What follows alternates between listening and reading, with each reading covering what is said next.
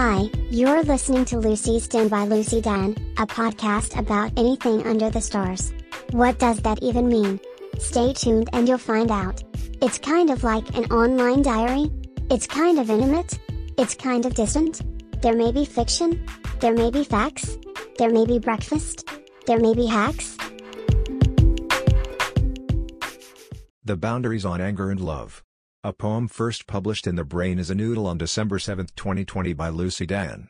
To express love can be a beautiful thing, to show that there is truly beauty in the world.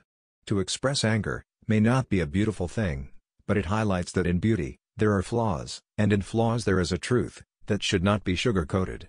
The limit with expressing love is that by showing love, you do not solely rely on others to fulfill your needs, especially in absence of consent. To understand that your right to love is just as important as another's right to deny consent.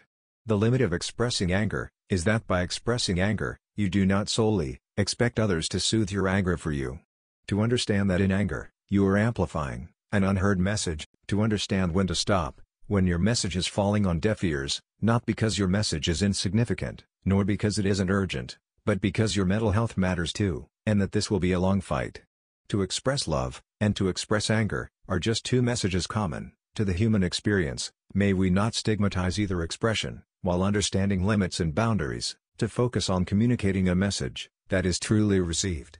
Thank you so much to Ruchi Thal for this prompt, Anger and Love. If you choose to write a reply, be sure to tag me on social media. Feel free to also record an audio version of your piece through the link in the show notes. Like this episode, don't forget to share this with one other person.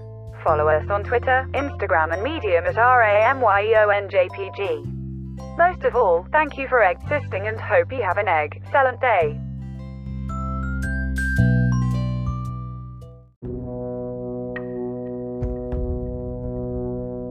You can now add Lucy's newest poetry collection to your library.